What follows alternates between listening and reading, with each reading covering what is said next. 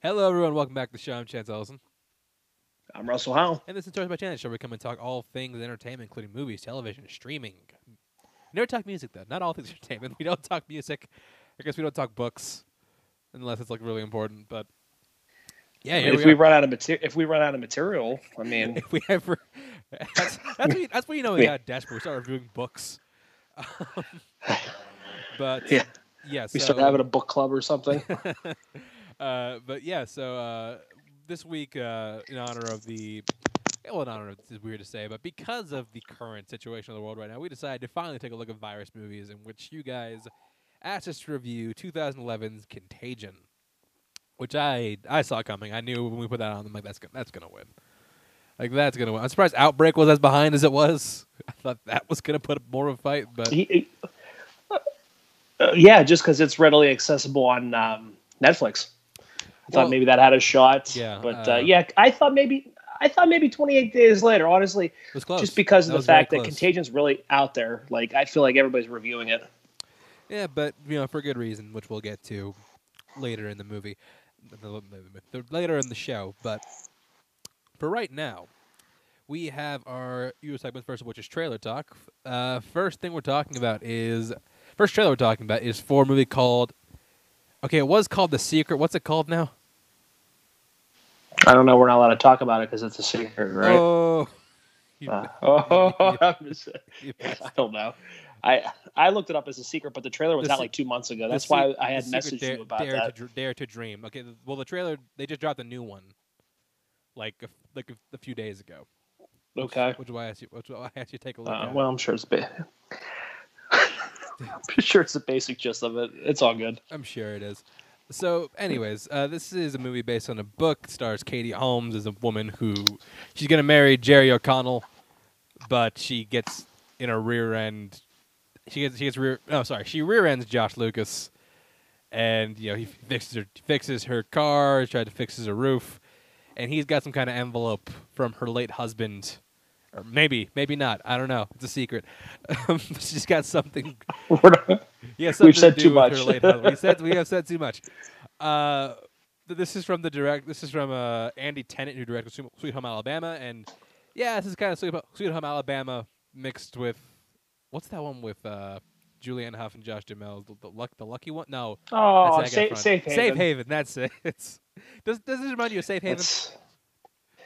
Yeah, this movie's a total. It reminds me of a Nicholas Sparks book. Although it's not a Nicholas Sparks book, it has the feels of one. What do you think of the trailer for The Secret Dare to Dream? I mean, that's the vibes I got from it. I think it's gonna be one of those those cheesy chick flick rom movies, just kind of like who it said it was directed by the guy that did Sweet Home Alabama, which was like that. So you got that feel. You even brought Josh Lucas back. Yeah, that's what I get. I got and the other movie I was thinking possibly because there was storms in that one, and it was in North Carolina. Nights in Rodanthe with Richard Gere. I guess number one Dribble fan, Richard Gere. Yeah, I mean somebody has to be, So yeah, but yeah, total rom com type film, and I got Nicholas Sparks, like I said, vibes on this. I will say it's got me intrigued because I want to know what the titular secret is, but I'm not gonna get fooled. I know it's gonna be something stupid, like the husband died in combat, and this is a guy he served with, or this is his strange brother, or Josh Lucas is somehow like the husband reincarnated or something. I don't know. Oh God, if that happens, I'll give it props. That's well, no, because I'm thinking like vibes like that. It's almost like Josh Lucas was like the husband or something like that. It's weird. I will say the twist in this is way less obvious than the twist in Last Christmas. Yes. To where it was spray painted on the walls what the ending of that movie was going to be. I mean, but regardless, The Secret is currently set for actually it doesn't have a release, but it will come out at some point. Yeah. It was supposed to come out. What's it called? It's supposed to come out in April. Yeah, April 17th.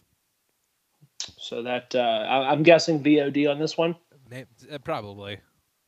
I would assume. Jerry, I don't think Jerry O'Connell really packs it in for the theater crowd anymore. Well, you see, that's what happens when you lose all the way from childhood. Like, you know what's still in movies? Chubby Jerry O'Connell. Yeah, you need to get fat again. I will say, That's I always like Jonah Hill. I like fat Jonah Hill. Yes, well, skinny Jonah Hill is just terrifying. But remember, I remember like being just completely shocked when I found out that he was the chubby kid from Stand by Me. Yeah, it's really You go back and see that, you're like, wait, you can see a little bit of his face, but it's crazy. Bit, like yeah, it was that he's had a glow up, and he's got a hot wife. This is true. But yeah, so next and last show we're talking about, I should say, is for an HBO series called Lovecraft Country. So Lovecraft Country is a movie. It's a show by I believe it's by Jordan Peele. It's actually Monkey Paw. It's produced by or then Abrams has his name on it too. That's right. Ooh, so that power's combined, coming together. J.J. Abrams and Jordan Peele, executive producers, created by Misha Green, who did Underground, which is actually like a really, really underrated show. It's actually quite good, and even carry over one of the stars, Journey Smollett Bell.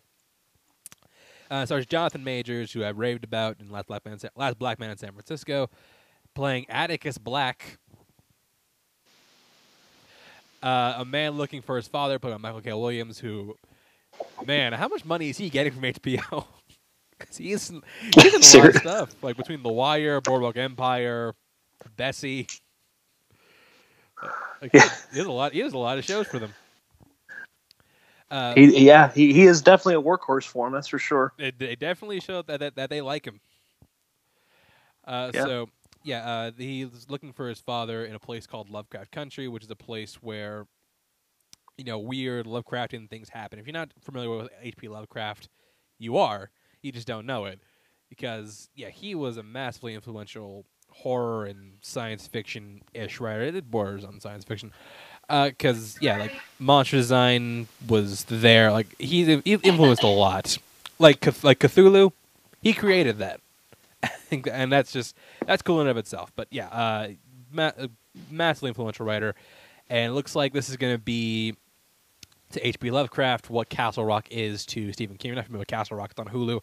It's a show where it takes place in Castle Rock, Maine, where like all of Stephen King manners of stuff interact with each other. I haven't watched the second season yet, but the first season is actually quite intriguing. And Abrams behind that as well. But, Russell, what do you think of the trailer for Lovecraft Country? Well, the short trailer we got, it hooked me. I was really curious about it. Anytime you put Peele together, especially with J.J. Abrams, I had almost like a Lost meets like Us. Lost Us like meets, you know what I mean? I got that type of feel to it. Especially, let's hope it's more Us. Let's hope it's more Us than Lost. But I mean, because I got that Lost with the monster, like just the whole stuff about it. It had that eerie Lost vibe. But definitely super curious about this one. Like I said, it doesn't come out till August, so we have probably a couple months before they probably throw out another trailer again. But from what I saw, definitely intrigued by this. I will say this trailer feels long as hell. Like this is the longest minute and a half of my life. Yeah. But I think it looks interesting. It's definitely gonna. I mean, I'm already gonna get HBO Max, but this is definitely gonna sell me a little more because I do think it looks really cool. Can't wait to see all these Lovecraftian things get brought to the mainstream, which is funny because Lovecraft's kind of having a resurgence. Because like that Nicolas Cage movie called Out of Space, which is becoming like a cult favorite. You have Underwater is kind of like retroactively made a Lovecraft movie. If you don't know what that means. I mean, minor spoiler, but minor spoiler for Underwater, but like you give a shit. It was revealed at the end of the movie that Cthulhu is behind the whole thing, which was weird. Underwater actually wasn't that bad. You're talking about the Kristen Stewart. Kristen Stewart? Yeah, that actually wasn't too bad. I actually liked it. No, yeah, it wasn't terrible. It was actually pretty okay. But yeah, that was retroactively made a Lovecraft movie. I'm telling you, he's kind of like Stephen King. He's coming back. He's coming back hard. Bringing it back. So that's going to do it for Trailer Talk. Now we move on to movie news. We now see, let's see. Has Corona delayed anything else? Let's find out. Because I don't remember. Not in the world of Christopher Nolan. Oh no, Nolan is trying hard to get. It's almost funny how hard he's trying to get Tenet to make its July release date. It's just like, yeah, like I could see it's good. It's funny because I could see him. He's like the Joker. Hit me! I want you to do it. Hit me! And yeah, he's standing in the middle of the road. He's I mean, COVID-19 ain't stopping Nolan apparently. Nope. I mean, he's trying his damnedest, and hey, props to him. I mean, look, I fully support Tenet going to theaters because I'm looking forward to that movie. I will definitely see it if it goes to theaters. Yeah. Maybe not if they employ the like TSA like style of selling tickets. I saw this. Yeah, that's weird. Like, in case you didn't hear, the new method of, I guess, screening for theaters is going to be like a TSA. Then like, you're going to take your temperature and like make sure you exhibit no symptoms. Just like, and I think like theaters only going to sell like 25% capacity, anyways. Yeah, but it's just like that much effort's almost not worth it. Well, think of all the money they lose too on top of it. So I mean, it's just tougher, you know. Yeah, so it's almost not worth it just to keep that. But let's see. As far as delays, nothing. I think John Wick 4 got its release date pulled, which sucks because that means Keanu Day is no longer happening. What was the other one that there was another sequel that got pushed back? It said John Wick 4 and something else. I cannot remember. There was another sequel though. I remember. I can't think of it. It was looped in with John Wick 4. I cannot think of it. Well, yeah, no. I don't know. If it comes to us, we'll definitely talk about it. See, Seth Rogen's comedy in American Pickle is going to HBO Max, which a good get for them. Seth Rogen is a big draw. I think that it's a good. It's probably. I mean, I don't know anything about Bad American People. I know the plot, but we haven't seen a frame of the film. Probably a good get. Let's see what else is there. Oh, speaking of theaters, so it was announced that AMC is basically going to war with Universal. Yeah. Oh man. I say that as like it's a movie. No, this is like a semi-serious thing. AMC has said that over Trolls 2, that they are no longer going to play Universal movies. To which the entire public said, "Bullshit." It's like a elementary school breakup or something, man. Basically, no, you're actually not wrong because you think about it. Like Universal is maybe the third biggest movie studio on the planet right now.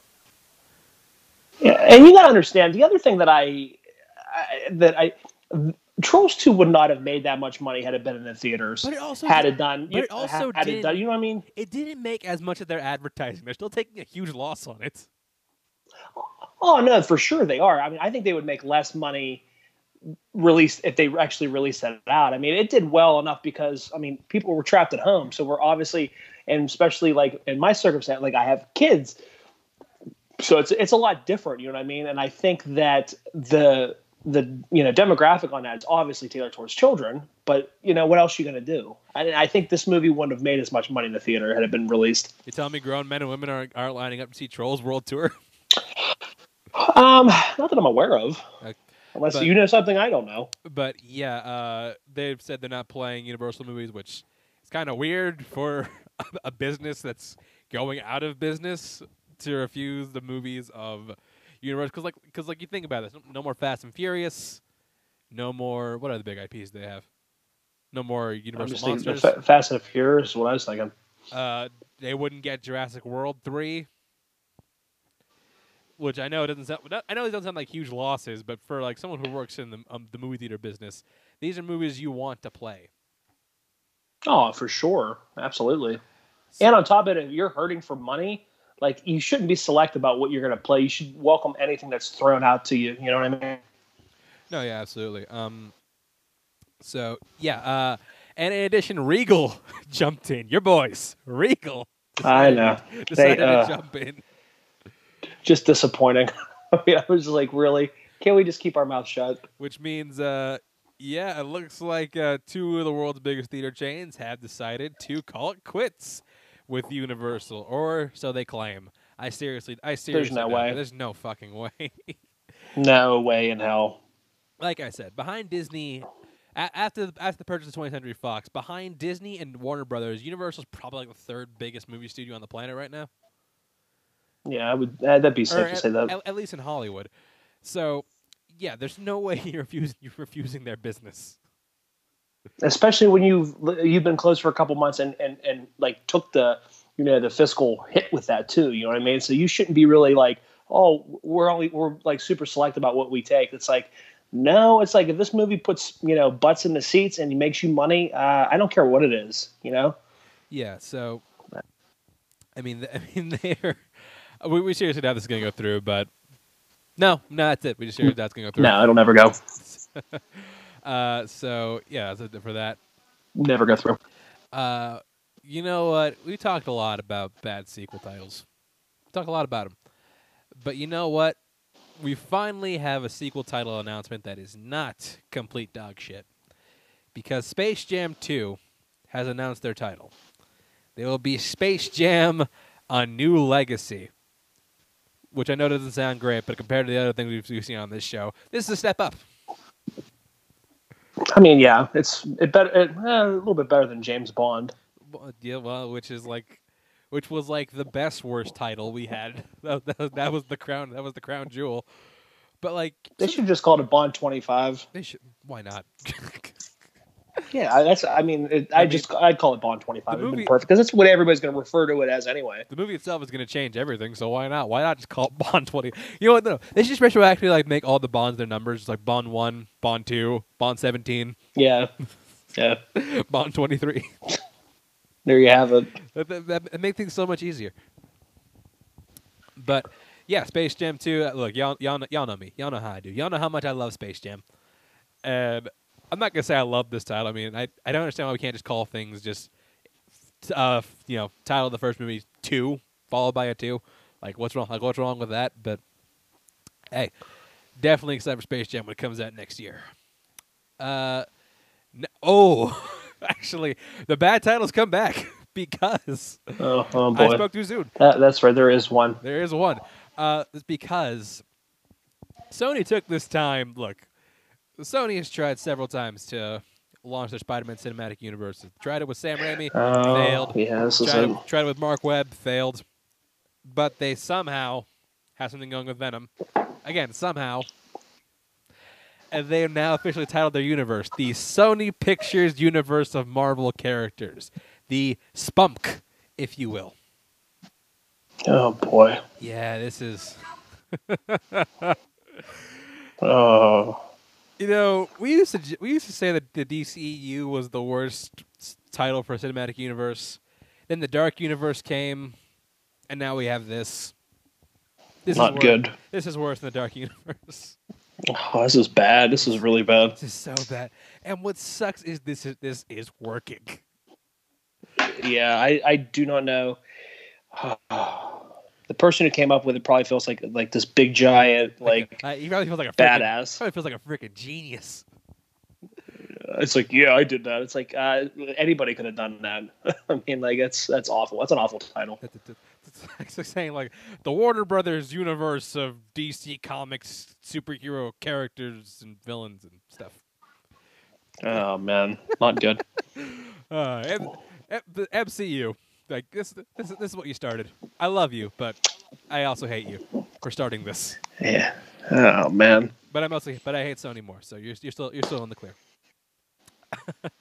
Let's see what else we got to talk about. Actually, this is a good one.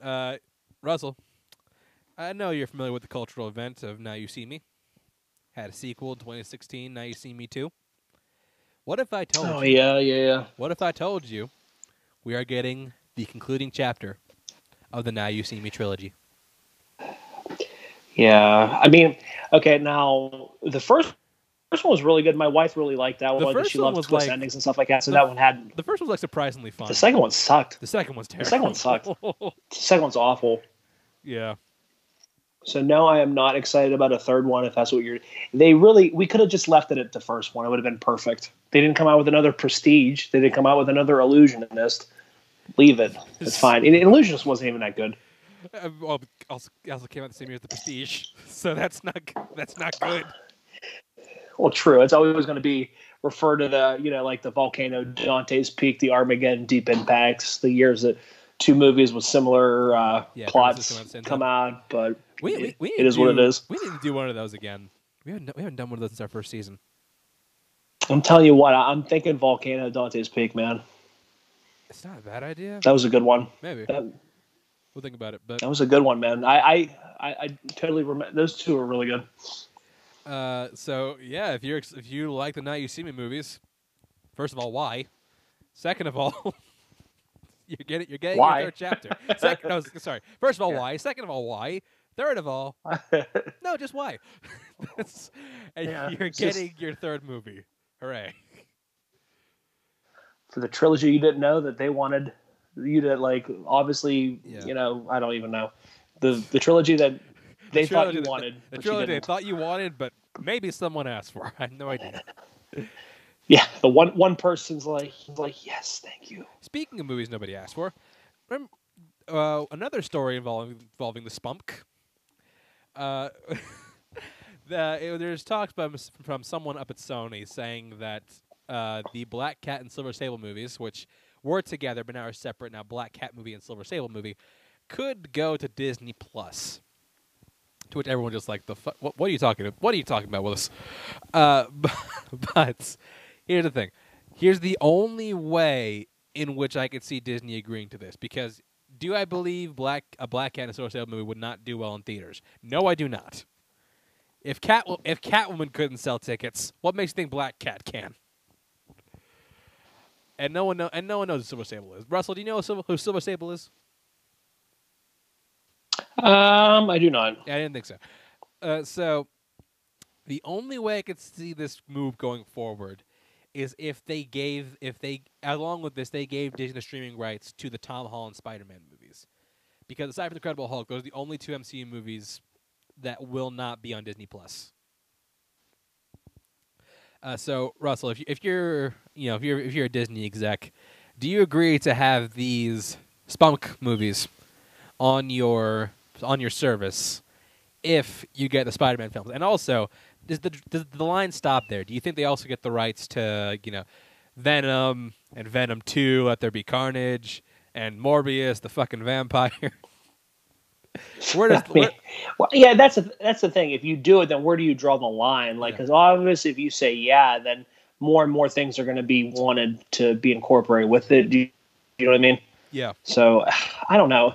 To me, it's like I wish it was just all under one umbrella, which would be really nice. It was just all under one big thing. We wouldn't have these like, Sony and then just Marvel and just like different things. It's just like I wish that we could just come together, put it all under one big umbrella. Then that way, like us as like comic movie fans and stuff like that, I think would be great because you can put anybody in. It doesn't have to be, you know what I mean? You don't have to tiptoe around things in order to like, have characters in these films. Well, Russell, this is what happens. I don't know. This is what happens when you go bankrupt. What's that? This is what happens when you go bankrupt in the '90s and have to sell all your most popular IPs. I get it. I'm just saying, like now they're like, wow, it's like all these franchises now are like really, you don't really need it. They're the wants there, the demands there for these things. So I don't know.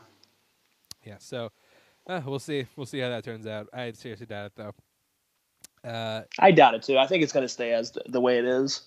Something we should talk about at the top of it. We lost really underrated, really underappreciated talent, at least in America. Irfan Khan passed away. He was having, I believe it was colon disease, something around there. He was 56. Colon, yeah. Something was colon. 56 years old, and he was a great actor. Like I thought he was awesome. If you don't know who he is, he was in Jurassic World. He was in Life of Pi, Slumdog Millionaire. But he was huge over in India. He was a huge Bollywood talent. One I would recommend people checking out if you want to see how good of an actor he was. 2013's The Lunchbox. It's a really good romantic drama starring him. He's fantastic in it. But yeah, this is a huge loss. He was such a great actor, such an underrated talent. I always like seeing him pop up and stuff. Yeah, and like I said, I always remember. I mean, I know a lot more of his American work. Obviously, I think like a lot more like people would. But yeah, he was really good in Life of Pi, and Slumdog Millionaire is probably the one where you really know him from because that movie just blew up when that movie came out. But yeah, really good actor, and it's sad that cut short. Yeah, it's tragic. Next story we're talking about is kind of a weird segue to this, but remember Transformers, Russell? Remember when we were excited? I do. Remember when we were excited for those movies? Yes, I do. Do you? Because I don't.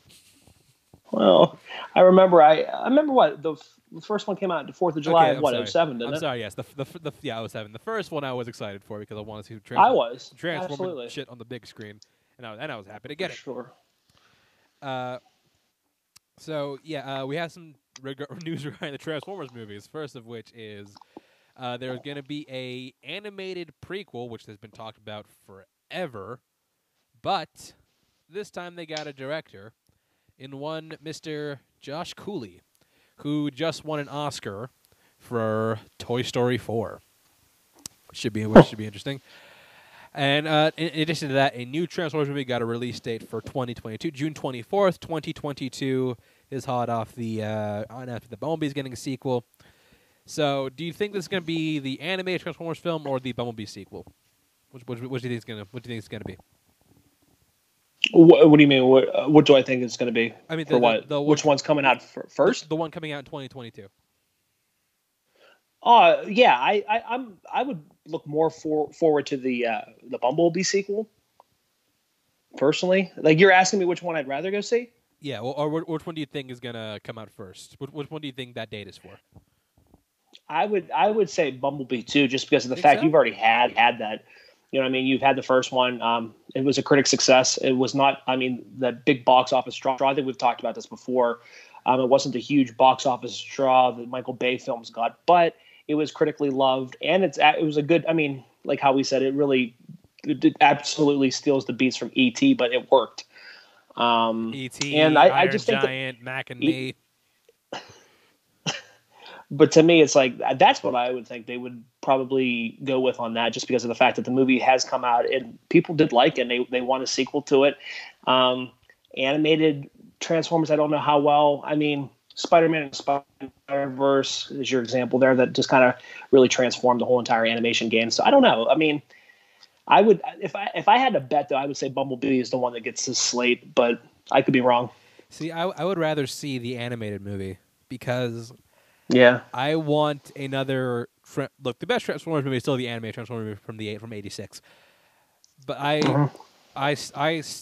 want another Transformers movie that about the Transformers. Like I want one where they are at the forefront, and this is how we got to do it. Yeah, not just I'll take it. And last news story we're talking about right now, and I say this for last because it is Russell's favorite subject on the planet. Oh boy! In addition to the live-action Robin Hood from the Blind Spotting director, which yes is a real thing, we are getting a live-action Hercules. Hercules. This is me leaving. Okay, so since we never did talk about the live-action Robin Hood, Russell, this is in an age of confusing live-action adaptations. Is this the most confusing? Hercules. No, Robin Hood. Robin Hood. We'll get to Hercules in a second. But yeah, Robin Hood absolutely is. Look, I never thought I'd see the day where Disney would make a live-action thing of anything where animals wear clothes. Yeah. Like it's so weird to make like a photorealistic Robin Hood. I can't believe this is. Yeah. And call me crazy. I still enjoy Kevin Costner's.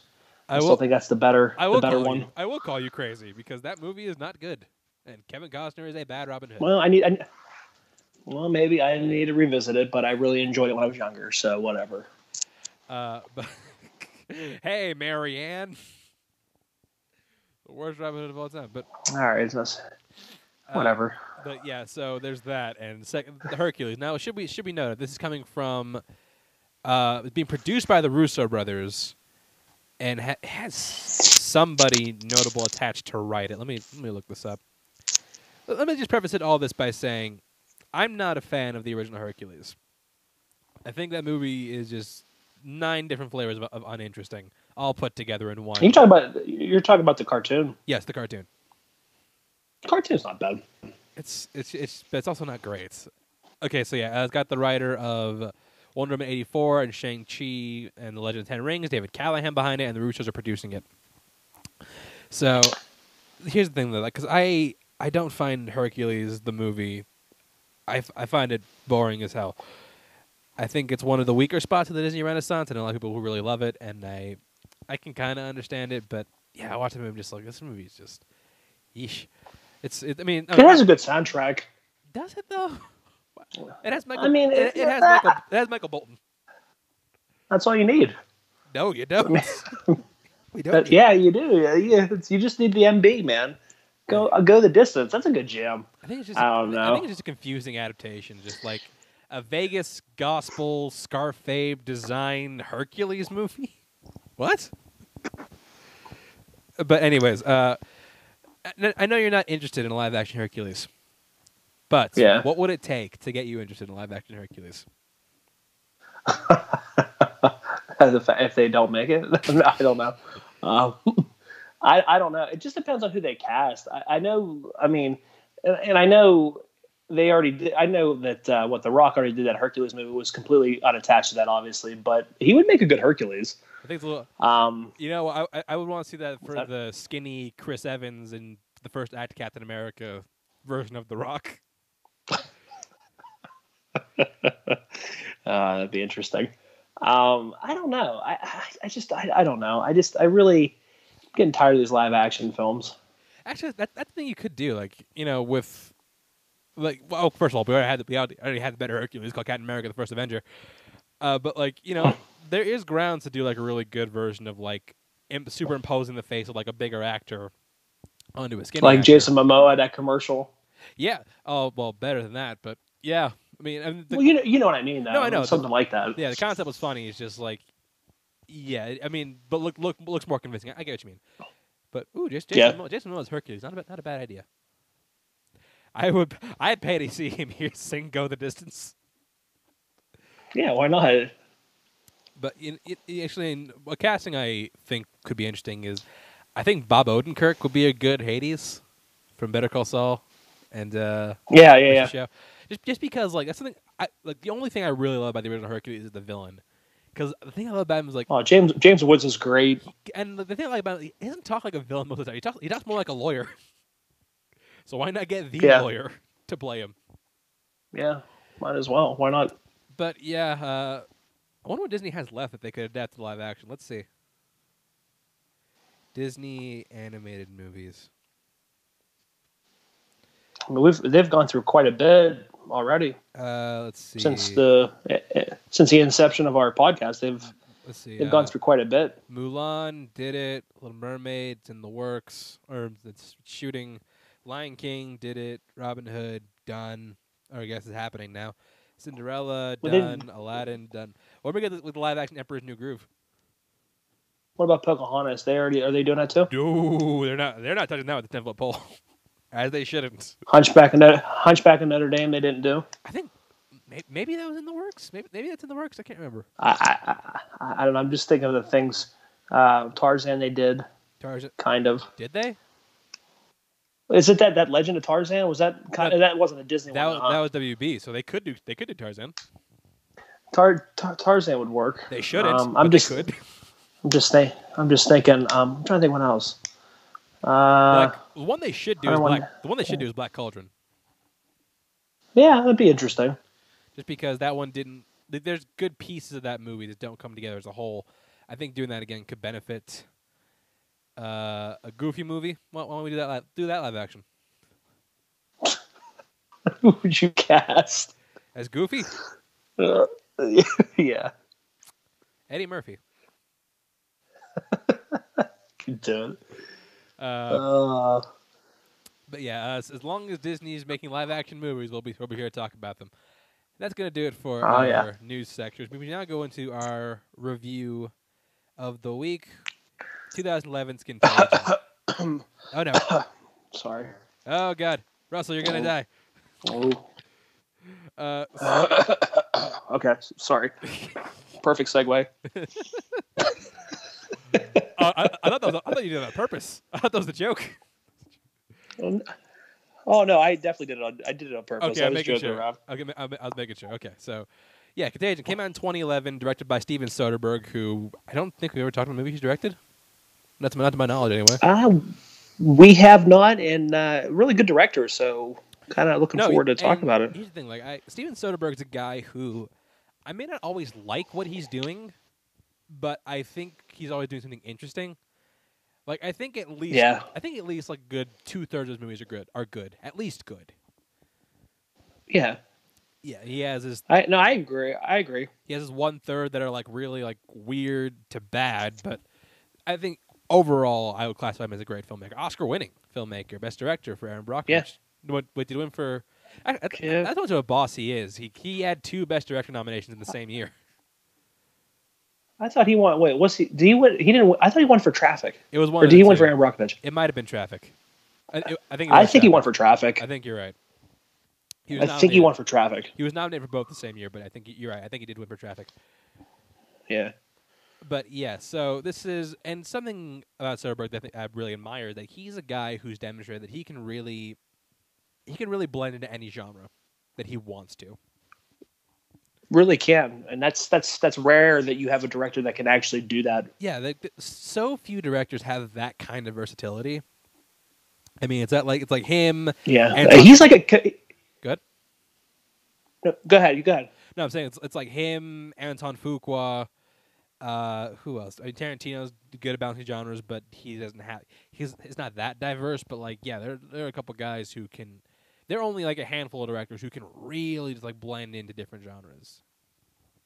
Yeah, I was just going to call him like kind of like a chameleon when it comes to directing films. He really kind of just, and like even his that Unsane I really enjoyed for his take on like a horror-esque thriller film, which was really good, and shot with an iPhone, which I thought was really even more intriguing. Yeah, that time we started shooting movies on iPhones. That was weird. Yeah, I mean, why not? Just because you can. Yeah, remember when he retired for like a hot minute? He did retire for a hot minute. He's like, I think he was like unretired within like a year, maybe less. Yeah, I mean, that's the thing though. He's such a influential filmmaker. I think he constantly pushes the envelope. He constantly pushes himself as a director, and that's why he just has so much success in any genre that he really dabbles in. Well, we're gonna see how he dabbled with the virus thriller genre in 2011's Contagion. Let's get into it. We start off the movie. We're already on day 2, because we're told as we meet what we assume is one of our main characters, Gwyneth Paltrow. She's sitting in an airport, talking to this guy who she had sex with. Just like, hey, yeah, thanks for the sex, and hope you have a safe trip. the dialogue dialogue goes just like that. Maybe we can do the sexy scene one more time. the sexy time, once again. So yeah, we see that, and you all see she's got a cough.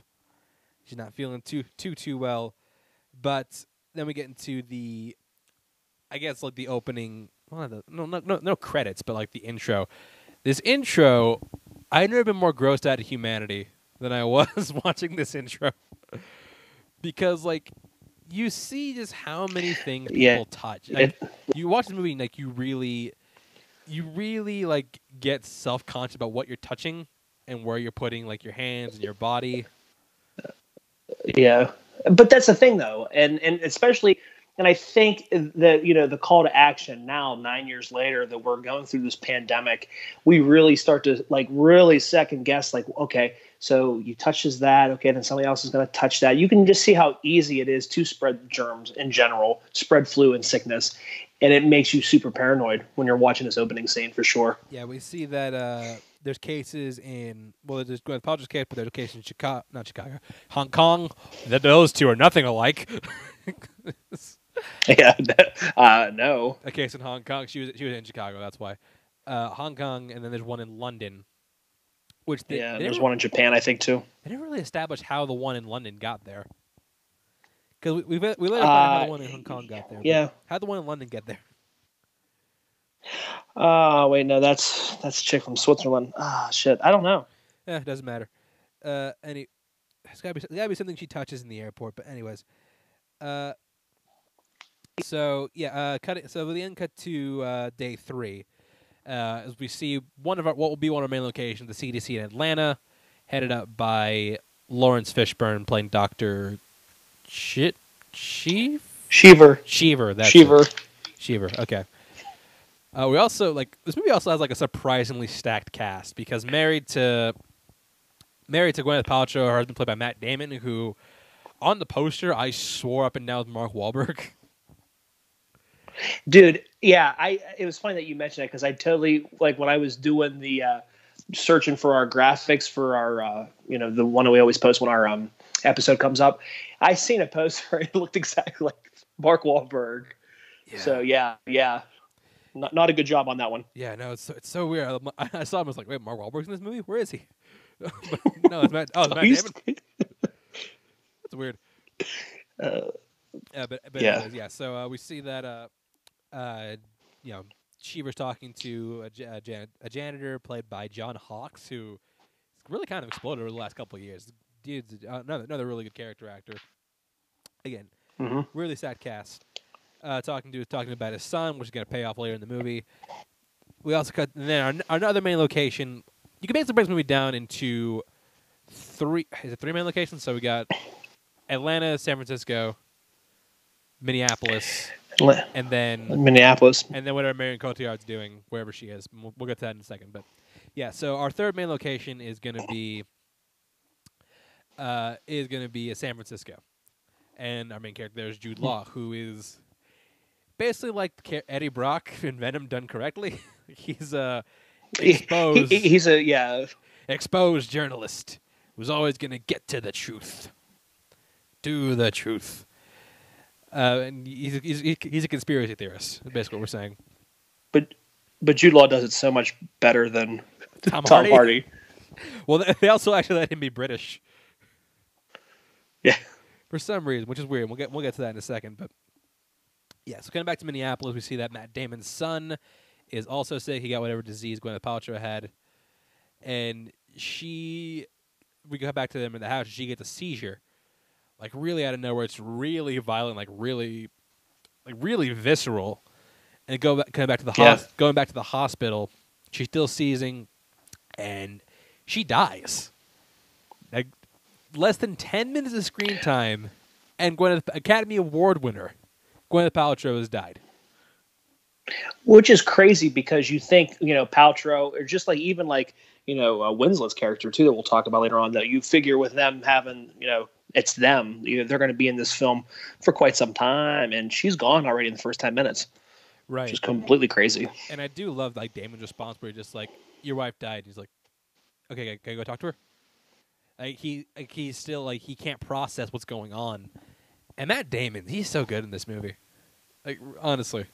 Yeah, and for sure, you absolutely really sympathize with his character. I think that's the way Damon really just comes off in this film, that you really sympathize with him and you kind of feel what he's feeling, because he's losing. He ends up losing 2 of his family members back in the same day or damn near the same day. So it's super heartbreaking for him. Well, yeah, but definitely great role in this. Yeah, well, like you said, because he goes back home and we find out that his son has succumbed to the same disease his wife had.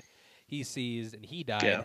So now he's going to, and so now that happens. And this is where we cut to our last major storyline, to Geneva, Switzerland, where we follow the World Health Organization doctor, played by Marion Cotillard. Lenora Orantes. Yes.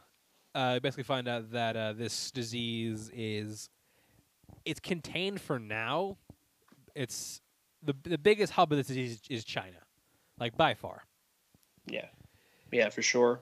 And they basically find out that they need to send her on assignment to go figure out what's the deal, what's going on. Then coming the next day, we're on day 6 now. So this is where we meet, like you said, we meet Kate Winslet, who plays a CDC doctor, who I think is a little unfair. I like she she has to be American while Jude Law gets to keep his accent. What the hell? That's rude. But yeah, so she's the one that has to. They're the one the CDC sends to Minneapolis to kind of investigate this whole thing. We also find out that Damon hasn't quite lost everything, because it turns out he has a daughter from a previous marriage who has come there to, kind of be with her dad in this hard time. He's currently being examined just in case he has anything, as you would do. And I do like the scene. I can't remember the actress playing the girl, but she's good in the movie. I do like her chemistry between her and Matt Damon. I think the two have like good connection. And we totally see Damon's overprotecting of her just because of the fact that's like all he has left. Yeah, and that really like kind of progresses the more the movie moves on. But yeah, so going back to the CDC office, Kate Winslet's plotline. She's basically telling all these people about the disease. So. She's basically about breaking down like how diseases spread, the fact that I forgot the term she used. Starts with it's the I know what you're talking about, the R over the R. No, not the R. R naught. Not the R naught, but the respiratory infirmities, something like that. Yeah, respiratory infirmities. That's it. Fomities. So it's basically how this thing spreads, through contact, through being in the same general area, not wearing masks. It's kind of like that. And yeah, this is where we break down the R naught, which I'll tell you, as soon as I heard this, I immediately looked up the R naught of COVID-19. So the R naught is basically the rate at which a disease spreads. So like, say a disease has an R naught of 1. For every one person who has the disease, they're going to infect one other person, or most likely infect one other person. But it has an R naught of 3 for every one person disease. For every one person who has the disease, like 30 people, other people will get it. The higher the R naught, the worse the disease is. So it's like golf. You want the lower number. Exactly. No, exactly like golf. Yeah, seriously, you want the lower number. By the way, I did look it up. Coronavirus has an R naught of 2.2 to 2.7, so not great. Okay, so it's just a step under polio, because I think polio was almost between 2 and 3. I think from the according to the movie when she was doing it, between 4 and 6, which actually is accurate. Oh, okay. So it's almost right up there with polio. Yeah, that's crazy. Crazy. So, cutting back to the CDC in Atlanta, we see our tester, one played by really underrated actress Jennifer L. She's terrific. And funny thing about this movie is the fact that she got cast like a boss, because she got the role based on her performance of Michael Clayton. Thing is, she's not even in that movie. Like she was cut from the final cut. Wow. But I think so. But Soderbergh saw like an early version, liked her so much, he gave her this role. I think that's such a great. I think it's like a great like consolation prize. Like it sucks to get cut out of a movie, but to get cut out of one movie and land into this one, I think is just such. I think it's a good move for her. It's a nice little backup, Yeah. It also should be noted that her assistant's played by Dimitri Martin, which is weird because he's a comedian. And if you haven't seen the stand-up, you should watch it. It's hilarious. I was going to say, he totally, I when I saw him, I was like, I thought that was a comedian. I wasn't 100% sure. Yeah, like if you haven't seen Dimitri Martin stand-up, look it up. It's quite funny. And continuing with like the stack through the cast, Elliot Gould shows up. Yeah, Ross and Monica Geller's dad and friends. Yes, find out that he is working a testing facility over in San Francisco. Cutting back to Atlanta, Bryan Cranston shows up to tell us that, because he plays, I think, someone involved with the military. Yeah, some military branch. Well, yeah, they're calling him because like this thing is getting more serious. So like this is now becoming like a government type of job. So we find out that in order to keep this contained, they have to kind of, sort of quarantine not officially quarantined yet. We get to that later, but kind of quarantined this area in Minnesota. Elementary schools are shut down. Keep children. Well, they're mostly shut down. Bigger schools are allowed to stay open, and just stay home as much as possible. Okay, sorry, not yet, but like they're in like code. What's like the lower code? Like code yellow? I know code blue. Yellow would be the. I know code yellow blue would be the lowest, right? Yeah, yellow's isn't yellow the lowest? I believe. Yeah, it's the next phase. I know. I know code blue is like the top, and then it's code blue and code black. Yeah. So we're not the way there. We're code yellow right now. So Kate Winslet goes to. This is a really tense scene right now because Kate Winslet goes to the place where Gwyneth Paltrow works, and it's just like, okay, did you have contact with her? No, 10 days? Okay, no, so you're good. When's the last time you saw her? Okay, good. And then there's like, okay, that's that all? We're good. Oh, there's one more person. The guy I picked up from the airport. It's like, what? Where is he? We find out he's on a bus.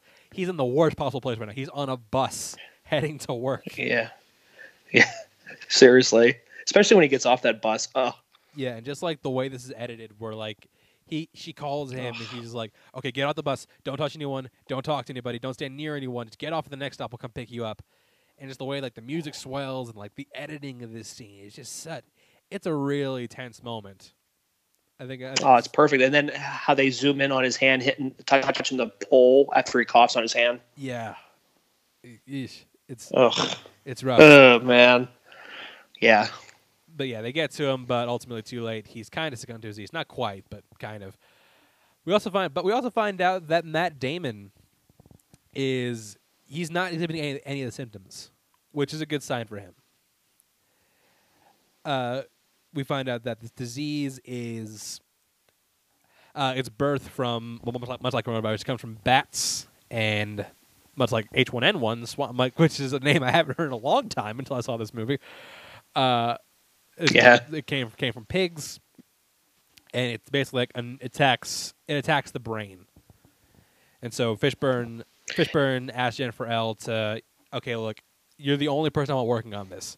So if you have anyone else, call them, tell them to destroy their samples because we can't have this getting out. Yeah. Which means, Elliot Gould has to stop working on this. In addition to that, Jude Law's work in this is he like pops up every now and then, and he doesn't become like a huge factor until like the last hour. He's more just kind of like letting you know. Yeah, he just basically just pops up and just lets you know, hey, I'm still in here. Yeah. So, anyways, Marion Cotillard gets to Hong Kong where she meets Chin Han, Lau from The Dark Knight Rises. Where she's gonna be the one like working boots on the ground, she's basically the Kate Winslet for overseas. Like she's working in Minneapolis, she's working for Hong Kong, and they're the ones who have to like be like the boots on the ground type of agents for the CDC or WHO in Marion Cotillard's case.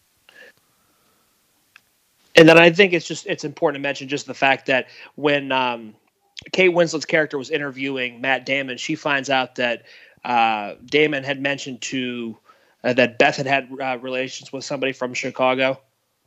So he kind of knew he wasn't indirectly. He wasn't talking to Kate Winslet. He was talking to some other doctor. But he talks to her about like that she had a previous marriage with someone from Chicago, and like he's just like, did he get us sick?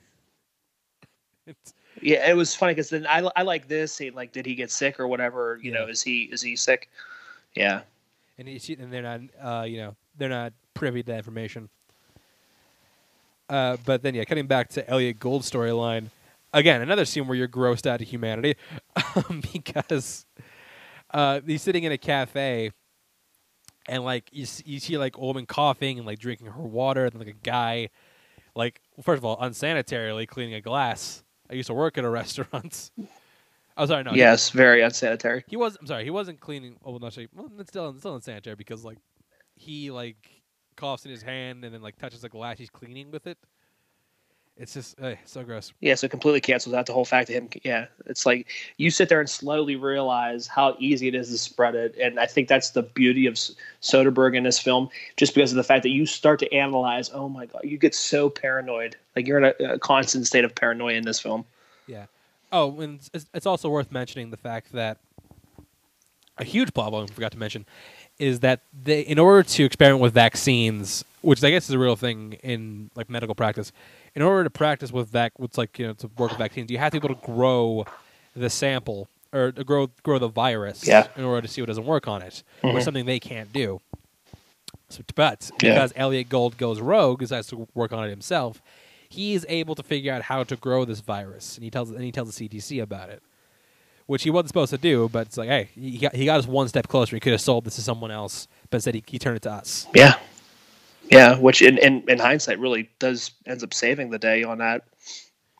Yeah, so Jude Law insists that that the government is keeping secrets, which basically is his whole plot line for a lot of this movie until we get to a certain point, which we'll get to. But yeah, this is the point where we find out that Matt Damon he's immune to this virus.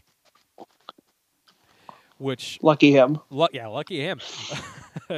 Yeah, he cannot get sick. He's the David Dunn of the Contagion world. I was just thinking that too. Matt Damon is unbreakable. the unbreakable Matt Damon. Here. But yeah, so he's allowed to go home with his daughter, and yeah, it's interesting the way Damon carries on from here on out because he's not like acting like he's above everything else, but like he's still cautious, but at the same time he has this kind of bravado to him, to where like he knows that he's not at risk here because he has his daughter with him. He knows that like she's like there's a good chance she could still get it. Like we don't know if like his immunity is genetic. Yeah. And like he said, half her immune system came from her mother. So there's a good chance that she could still get the disease. So yeah, I do like his performance. You just gotta here on out. You just gotta hope that hopefully the other half of the of her immune system makes up for her mother's. Yeah, but anyways, we have the daughter's boyfriend, who I swear was like the prototype for Timothée Chalamet. I guess. Yeah, seriously. This guy must hate Timothée Chalamet because like this dude's jacking all my work.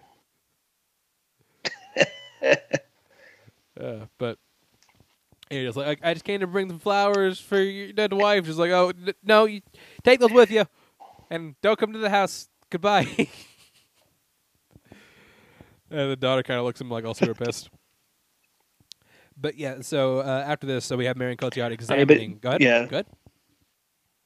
No, I was gonna say, but I mean, she has to understand why he's doing it. I mean, he doesn't want to gamble, losing the only person he has left. So, I mean, I think she slowly sees what he's trying to do.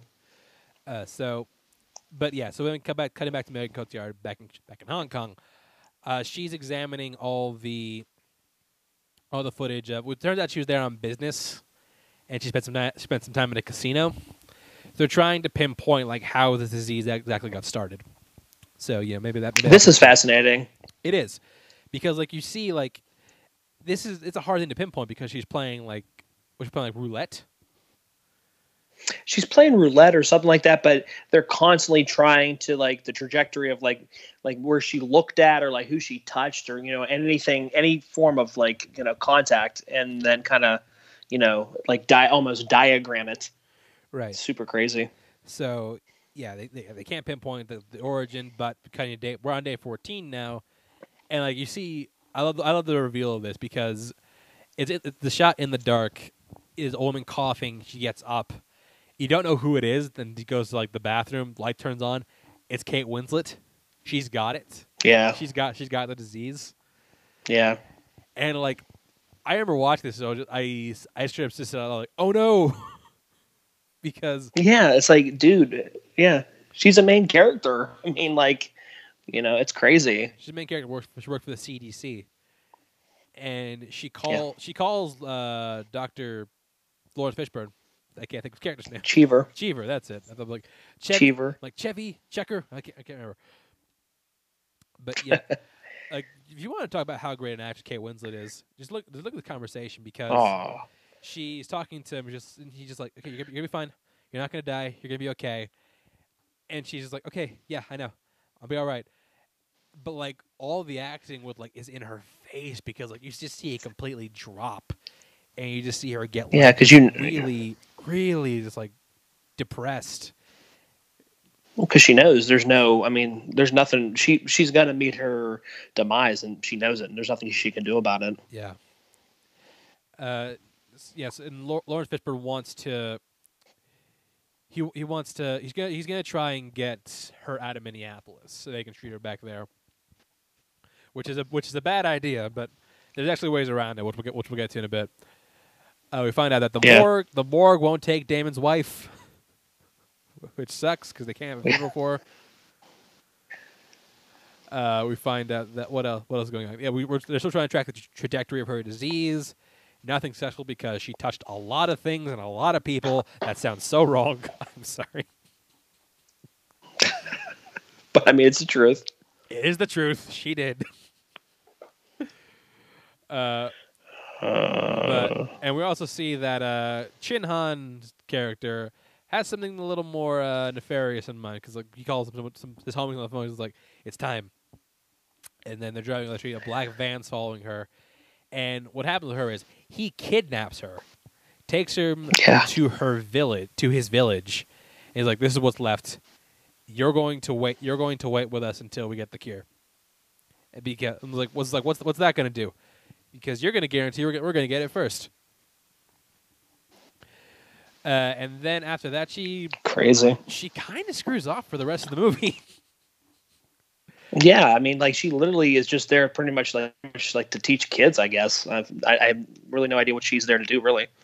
Yeah, but this is we'll get to it when she comes back. But he's my bigger problem. One of my biggest problems with this movie, and we'll get to it. But yeah, we see that Kate Winslet she's getting worse. She's held up in that stadium that was converted into a shelter type thing. But yeah, it's not doing well.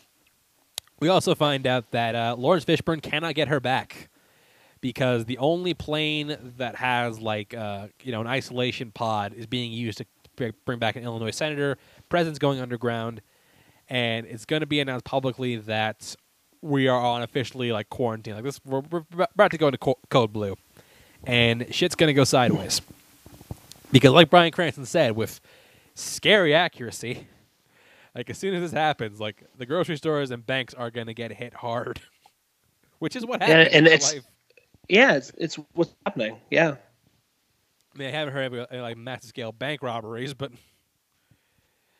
that's what happens. You see the grocery store. I mean, yeah, grocery stores absolutely, and it's that mass hysteria, that widespread panic. Yeah. But so yeah, we found out that like nobody. He's like I love what he says, like nobody can know until everybody knows. Being just like if you like the second you announce this, widespread panic is going to happen. Minneapolis is going to get quarantined. Nobody in, nobody out, and yeah, that's where it's going to go. So I'll see that the disease has somehow got to San Francisco. Jude Law has it. He appears to have it, and he's trying this rumored cure called Forsythia, which he drinks it. He puts it in some water, drinks it, and it's supposed to help him with his symptoms. And he's doing this on a live stream blog, I guess. Yeah, so he's like, well, we're going to see if it works. Fishburne takes his time to call his wife, played by Sanaa Lathan. I'm sorry, fiance played by Sanaa Lathan. Which, yeah, weird to introduce her an hour halfway into the movie. But here we are. Yeah, oh, by the way. She's here too. So he should have told her just like, okay, look, you need to get out. Get down to Atlanta right now. Don't tell anyone. Just go to the store, buy some things, get in your car, talk to as little people as possible, and just get here. Find out that his wife's a bit of a blabbermouth. I guess that's a trait they have in common. Because she talks to one of her girlfriends. She's just like, okay, look, I'm going to tell you something, and you can't tell anyone, but I'm assuming she told people. because something happens later in the movie. Yes. So yeah, now we're on day 18. Forsythia is caught on. People want it, and they go into a pharmacy. Like we see one line at a pharmacy, and he's like, "We're only be able to give 50 doses today," and the store just breaks out in absolute panic. I like how the one lady's like, "Hey, this is a line." Yeah, it's like we're way past that point. But we also see It's like, yeah. We'll see that like maybe this thing worked because Jude Law looks fine. He's still alive. Yeah. So yeah, maybe like it's not a too far fetched theory. And yeah, the next scene is where Damon and his daughter go to a grocery store, and they see that everything's like being cleared off the shelves. People are going crazy. Matt Damon doesn't want to touch. Like he's like, "Don't touch anything. Just go." Like, and he gets out like right as someone's about to like raid his car. Yeah, he yells at them to stop, and they get the heck out of there. Yeah, this is like the extreme version of what's happening right now, but like this is like kind of scarily accurate. It is, and that's the thing we'll obviously talk about at the end of the movie. But yeah, definitely, it really in small doses it really mirrors what's going on now. Like even when you saw Lawrence Fishburne's fiance Aubrey going to the store getting hand sanitizer and all those things, like it's what's happening now. Like it's the same exact thing that's happening now. It's crazy. Yeah, we also see that back in San Francisco, the Jude Law, who's still fine. He's approached by the woman who's talking to the beginning of the movie. Yeah. I can't remember her name, but yeah. I don't remember her name, but yeah, it's and she's pregnant, and she's going in for Forsythia, like the thing that apparently cured him. He's just like, I don't have it anymore. Just go home. I'll bring it to you when I have it. We find out that like we find out like throughout the movie, like he's become like the patron saint of the common people because. Like know, he's the one that cured himself. He's almost like Guy Fawkes, kind of like he's like he has that type of like not to that extent, but you know what I'm saying though, that type of like notoriety. You know what I mean? And in keeping with like shocking deaths in this movie, Kate Winslet kicks the bucket. Yeah, yeah, it's jarring, and like I think the deaths being like that, what's what I'm looking for, that sudden and that out of nowhere, I think it adds to the realism of the film, and I do appreciate that element of it. It does, and I like I do like the last act that Kate Winslet does is give the guy next to her blanket. Yeah. I thought that was kind of it really just kind of showed you the type of character she is, that she wasn't in the small amount of time that she was in the film. Lawrence Fishburne goes on TV, talk about the state of things right now. Just like, hey, look, wash your hands constantly, practice social distancing. Which, had I seen this in 2011, would have been the first time I heard that term. Dude, I'm just like, it is amazing how much stuff is so relevant to now. But he also comes face to face with Jude Law, and now throughout this conversation, he's basically just like, hey, the government's hoarding the cure. Forsythia is the way. And you just don't want to admit it. And he's like, your cure is not backed by science. And he also exposes him for leaking the information that the cities were going to get shut down to his wife, who told her friend, who I guess told a bunch of people. So yeah, that's out there. But the thing about this scene that kind of drives me, the thing that like I really notice about this scene is Jude Law's teeth. Yeah. He has something I noticed throughout this whole thing is like the fact that he has like he had like the Pittsburgh British smile, and I found myself questioning, just like, his teeth aren't that bad, are they? And I looked it up. They're not. Yeah. Those are fake teeth. Yeah. But I'm just like, why did you do that? I was gonna say that dude was a ladies' man in Alfie. He had good teeth in Alfie. Yeah, he was. I'm just like, why did you give him these teeth? Because like they're distracting. They're like Ryan Malek's teeth in Bohemian Rhapsody. I can't take my eyes off them now. I cannot believe they went through. I didn't even know that. I can't believe they went through all that work to get like his teeth for this film. Yeah, that's crazy. It's so weird, and it's completely distracting. Oh, wow. The whole time I'm not listening to what he's saying. I'm just seeing his teeth. I'm like, God, they're so crooked. He needs braces. Yeah. We find out that the attempts at vaccines are not going well at all. The world's empty. We get some live footage of Russell's work in airports. Yes. Yeah, it's the current situation now. It's like empty. Again, another eerily similarity that I was thinking of when I was watching. I'm like, geez, so much of it they hit dead on. Yeah, we see that Matt Damon's Minneapolis become like kind of not a police state, but like a really like government. I'm trying to think. Oh, you mean it's almost like on like not like a not government shutdown. It's like almost a military like military state, yeah. Because militaristic type shutdown. And like to be in there, it's like it's really scary. Like it's a really like harsh portrayal of what this is, and it sucks because like you see people are turning on each other. Like you go to that night. Is it like martial law? Martial law. That's the word that I was thinking of. Kind of like Detroit in the movie Detroit and in the actual events of Detroit. Yeah. Yeah, and we see like people like something I think this movie does really well is demonstrating like how fast people are willing to turn on each other. Because you look at that night. Keep in mind, we're not even a month into this.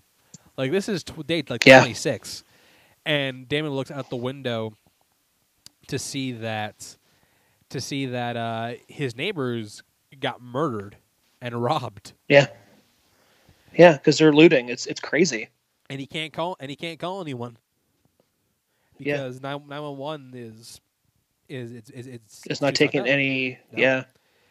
And at that point, Damon, like this is where he realizes, like, okay, I gotta take extra steps. So he goes to his other neighbor's house, and takes one of their guns to protect themselves. And cutting to the next scene, what happens next is Damon go back to the house. His daughter's not there. He thinks the worst has happened. Turns out that's not the case. He's all he is out with their boyfriends. They're making snow angels. He's just like, look, I'm not sick, and you're not sick. We can't give it to each other. Tries to make a move. I'd get mad at him for this, but not gonna lie, I'd probably do the same thing right now. Absolutely. Matt Damon just pulls him off, just like get your little ass out of here. Well, yeah, he has a gun in his hand too. He has a gun which he never draws, which I would be so tempted to be like, get the hell away from her. Yeah, right. But. In a good turn of events, turns out that the vaccine attempt number 57, has worked. They found one that's actually doing well. The monkey 57 has not died, but again, we find out that it's still more complicated than that because you got to do animal trial, then you got to get cleared for human trial, which could take months, and you got to distribute, which could take even more months. So just like it's going to be a long process, even though you have a vaccine that looks like a good thing. So, in an ultimate baller move, Jennifer L. decides to test the vaccine on herself. She goes baller on this one. She does, and like, I think I honestly do like the character move. Like with the movie, we see a lot, but yeah, like she is said to be that. Especially in the next scene where she goes to see her dad, who is sick, and he's just like, remember when you told me about the scientist who. The bacteria called cause ulcers, not stress, and so he got himself sick and cured himself. Like that's what I'm doing. I'm doing what you taught me. I think that this is maybe my favorite scene of the entire film. Just Jennifer L. and her father, like just because you totally see like why she did this. Because like we see it in movies all the time. Like scientists like we don't have any test subjects. I'll be the test subject, and they test it and get like superpowers and goblin gliders and stuff like that. But yeah, in this movie, like they show the humanity of it, and I think that it's a really good portrayal. And we find out that the vaccine works. She didn't get sick, and so time to mass produce and time to mass ship. But again, still more complicated because day 131, Lawrence Fishburne's house gets raided because I guess they found out he was CDC. Which I mean, at that point, you have to figure out. You have to realize it's one of the neighbors. Yeah, I mean, who else would it be? Like, nobody else is going to randomly say, "Oh, he's from the CDC." Yeah, you find it. Yeah, it was like you CDC. He has to have the cure, right? And no, he doesn't, because it's And not happening he just so happens to literally be getting it the day after. yet. One day You're a later. day early, buddy. Son of a bitch. You bastard. I'm getting it tomorrow, asshole. Damn it. Yeah, so Jude Law also goes to the park to talk, and we find out that he is kind of like he would be the patron saint of anti-vaxxers, because he totally is an anti-vaxxer in this movie. It's like, no one knows in this shot. No one knows what it could cause. You hear they skipped a lot of the legal process with the trials, and he also realizes that the guy he's talking to is wearing a wire. We see his adorable little run. Yeah. His run is funny in this movie. But my thing is, and you can kind of side with Jude Law's character, because you can kind of understand that, what is out there that they're not telling you about. I think, but he goes on to a grander scale. What if all 8 years down the road, 9 years down the road, you're getting this and that? It's well, you can have that shot with anything you do, really, Yeah. But yeah, it is. He's a super conspiracy theorist, though, for sure. But yeah, he basically gets arrested for conspiracy, something else, and manslaughter. Maybe manslaughter. They can't prove that one. What's it for manslaughter? For which one? Well, it's because manslaughter would be because he told people Forsythia would cure them. So if they died, if they died on his advice, legally that would be his fault. But legally, I mean, I get it, but then Again, in a thing during a complete pandemic, you don't have a lot of grounds to charge. Yeah, that case probably get thrown out of court, but it's just arresting. Well, just because of the grand scale of people that are meeting their demise with this disease, you know what I mean? They would probably have contracted it and died anyway, Yeah. Okay, that makes sense though. But yeah, so anyways, we find out that the state is the government is doing a lottery for this, for this cure. So basically they have okay, and we have this giant tube, bunch of balls inside. We're gonna spin it. If it's got a bunch of ball got a bunch of birthdays, I got bingo. I got the vaccine. The ball got a bunch of birthdays. If your birthday comes it's the day before my birthday. Shit. Yeah, basically it's the day before. You roll it. If your birthday comes up, you are allowed to go get vaccinated. So yeah, Damon's daughter's number is not coming up, which means he still has to go inside, or she still has to stay inside.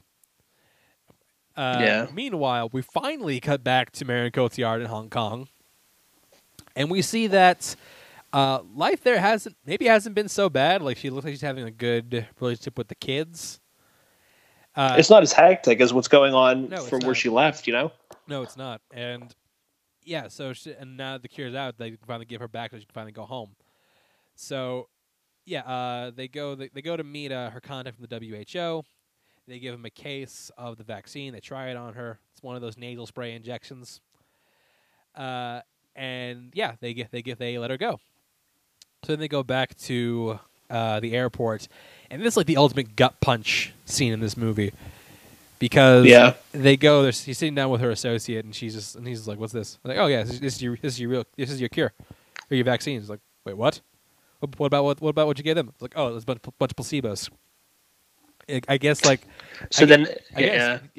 I guess these he says these kidnappings are pretty common, so I guess it's the government policy, especially of China, to not give in to terrorist demands. And she just runs out in a panic, and I was thinking to myself, where's it gonna go next? Never comes back. No, that's done. That's completely done. And this is kind of my bigger problem with this movie. I like it overall, but this, I feel this film was trying to do a little too much, because you could get 3 or 4 great movies out of this premise. You could, and I think another thing you could have probably done, Chance, is probably added 20 more minutes of runtime to make it 2 hours. Probably.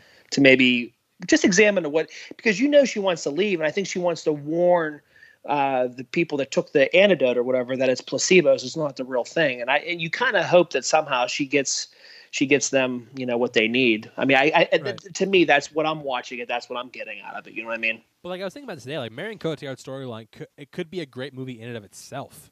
Like think about it: if you Yeah. have this woman who was kidnapped into this village, but then gets gonna bond with these people, so like when the cure happens, she wants it to get to them. She wants these people to not be sick, and then this happens, and yeah, I mean, then, yeah, you fill in the ending yourself, but yeah, I think that could be a great movie. He's just.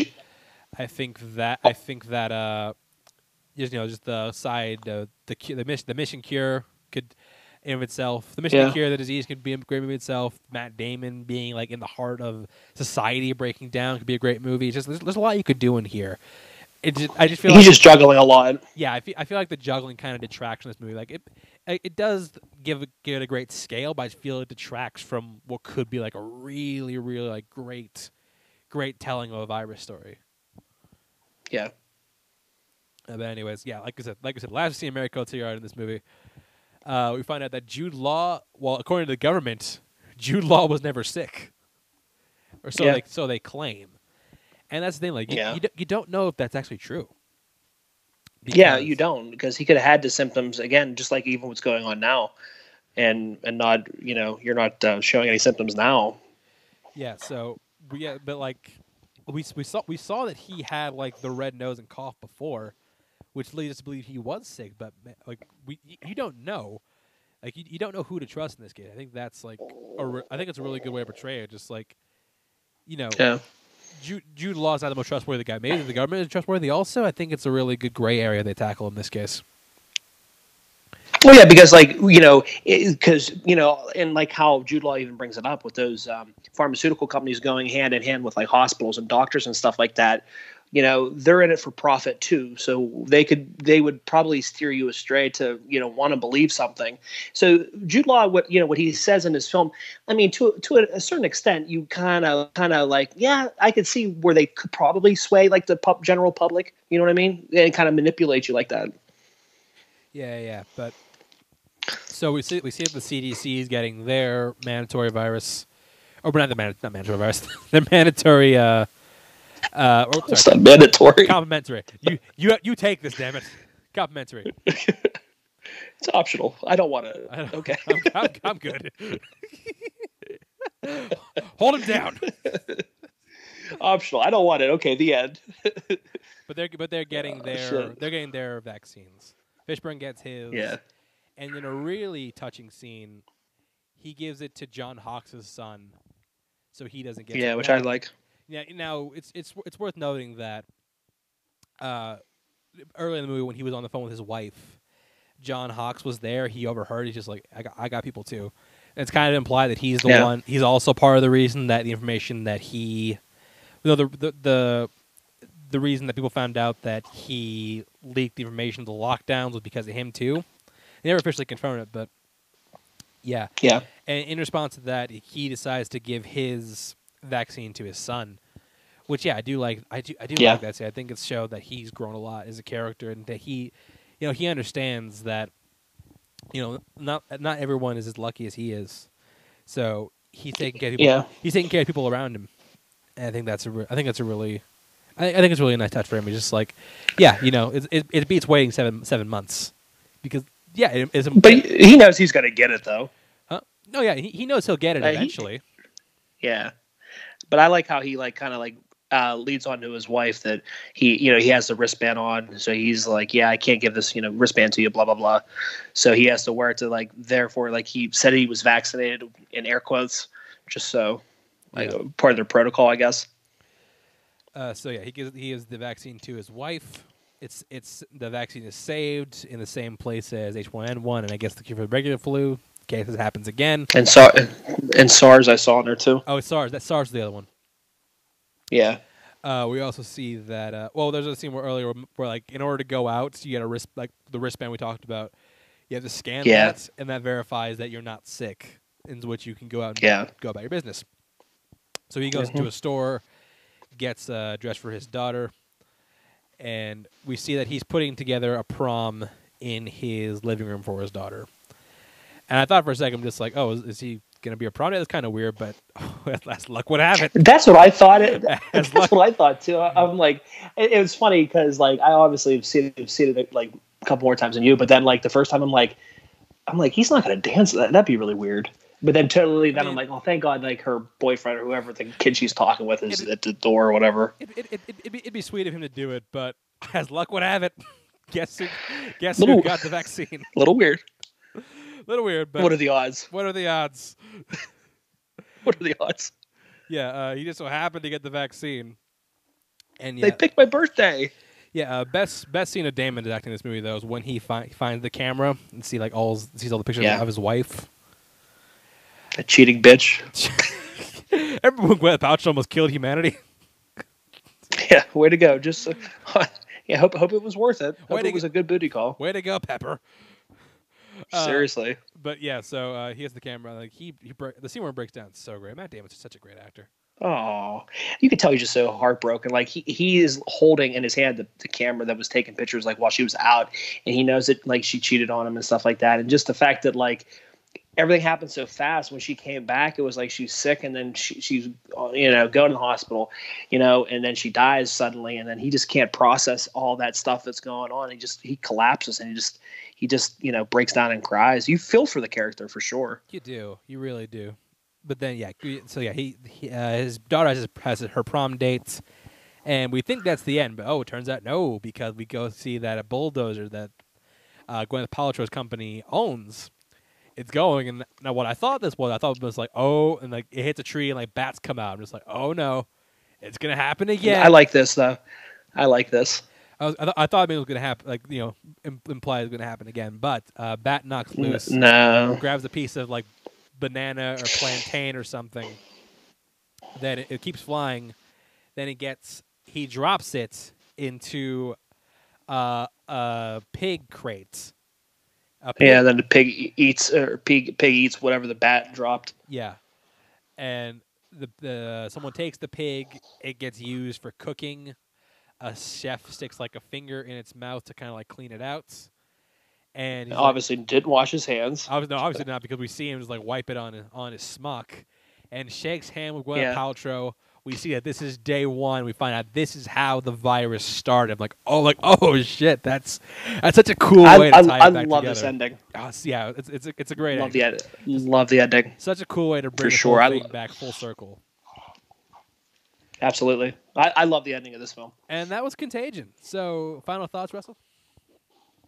Yeah, I mean, again, when I saw the movie when it first came out, it was one of those ones where, you think, oh yeah, it's scary, if that would ever happen. The acting in it's really good. And kind of how you said, yeah, Soderbergh's kind of juggling with a lot of different storylines, but overall, I think the film's still effective in itself. And now, during this pandemic, having viewed this twice within the last month, 9 years later, it's like, oh my God, all the, like how we said throughout the episode, it's a lot of things are spot on. I mean, granted, not to the grander scale that these numbers are, because millions and millions and millions of people have got infected and died in this film. But still, it's just that realness of this disease, the realness of the spread of it, the transmitting it, and stuff like that that's really scary and haunting. So to me, I think this film really does do a good job at portraying what's happening now, Yeah, I think it's a really interesting portrayal of this kind of thing. But something I just told you that I'd never seen this movie prior to this review. Which is a shocker. Seen Contagion, but watching this is I'm glad we got to review it, because this is a really grounded, realistic portrayal of what would happen if something this catastrophic would happen. And it goes to show, because we're in that situation kind of right now. It's not. We're living it. Yeah, it's not this extreme, but this is kind of where we are. But no, it's. And I think. Absolutely. Yeah, Soderbergh, great director, did a great job with this film. I love the cast, love performances, and I love the tone is fantastic. Has a great sense of editing to it. Oh, absolutely. I do think it would benefit more from either trimming some storylines. I think Jude Law's isn't necessary. I think giving Jude Law an entire plot line isn't necessary. I think you could have just brought him in for a couple scenes. I think just had him talk a little bit about conspiracy theorists and kind of then booted him away. I think could have benefited from having some things extended, some things condensed.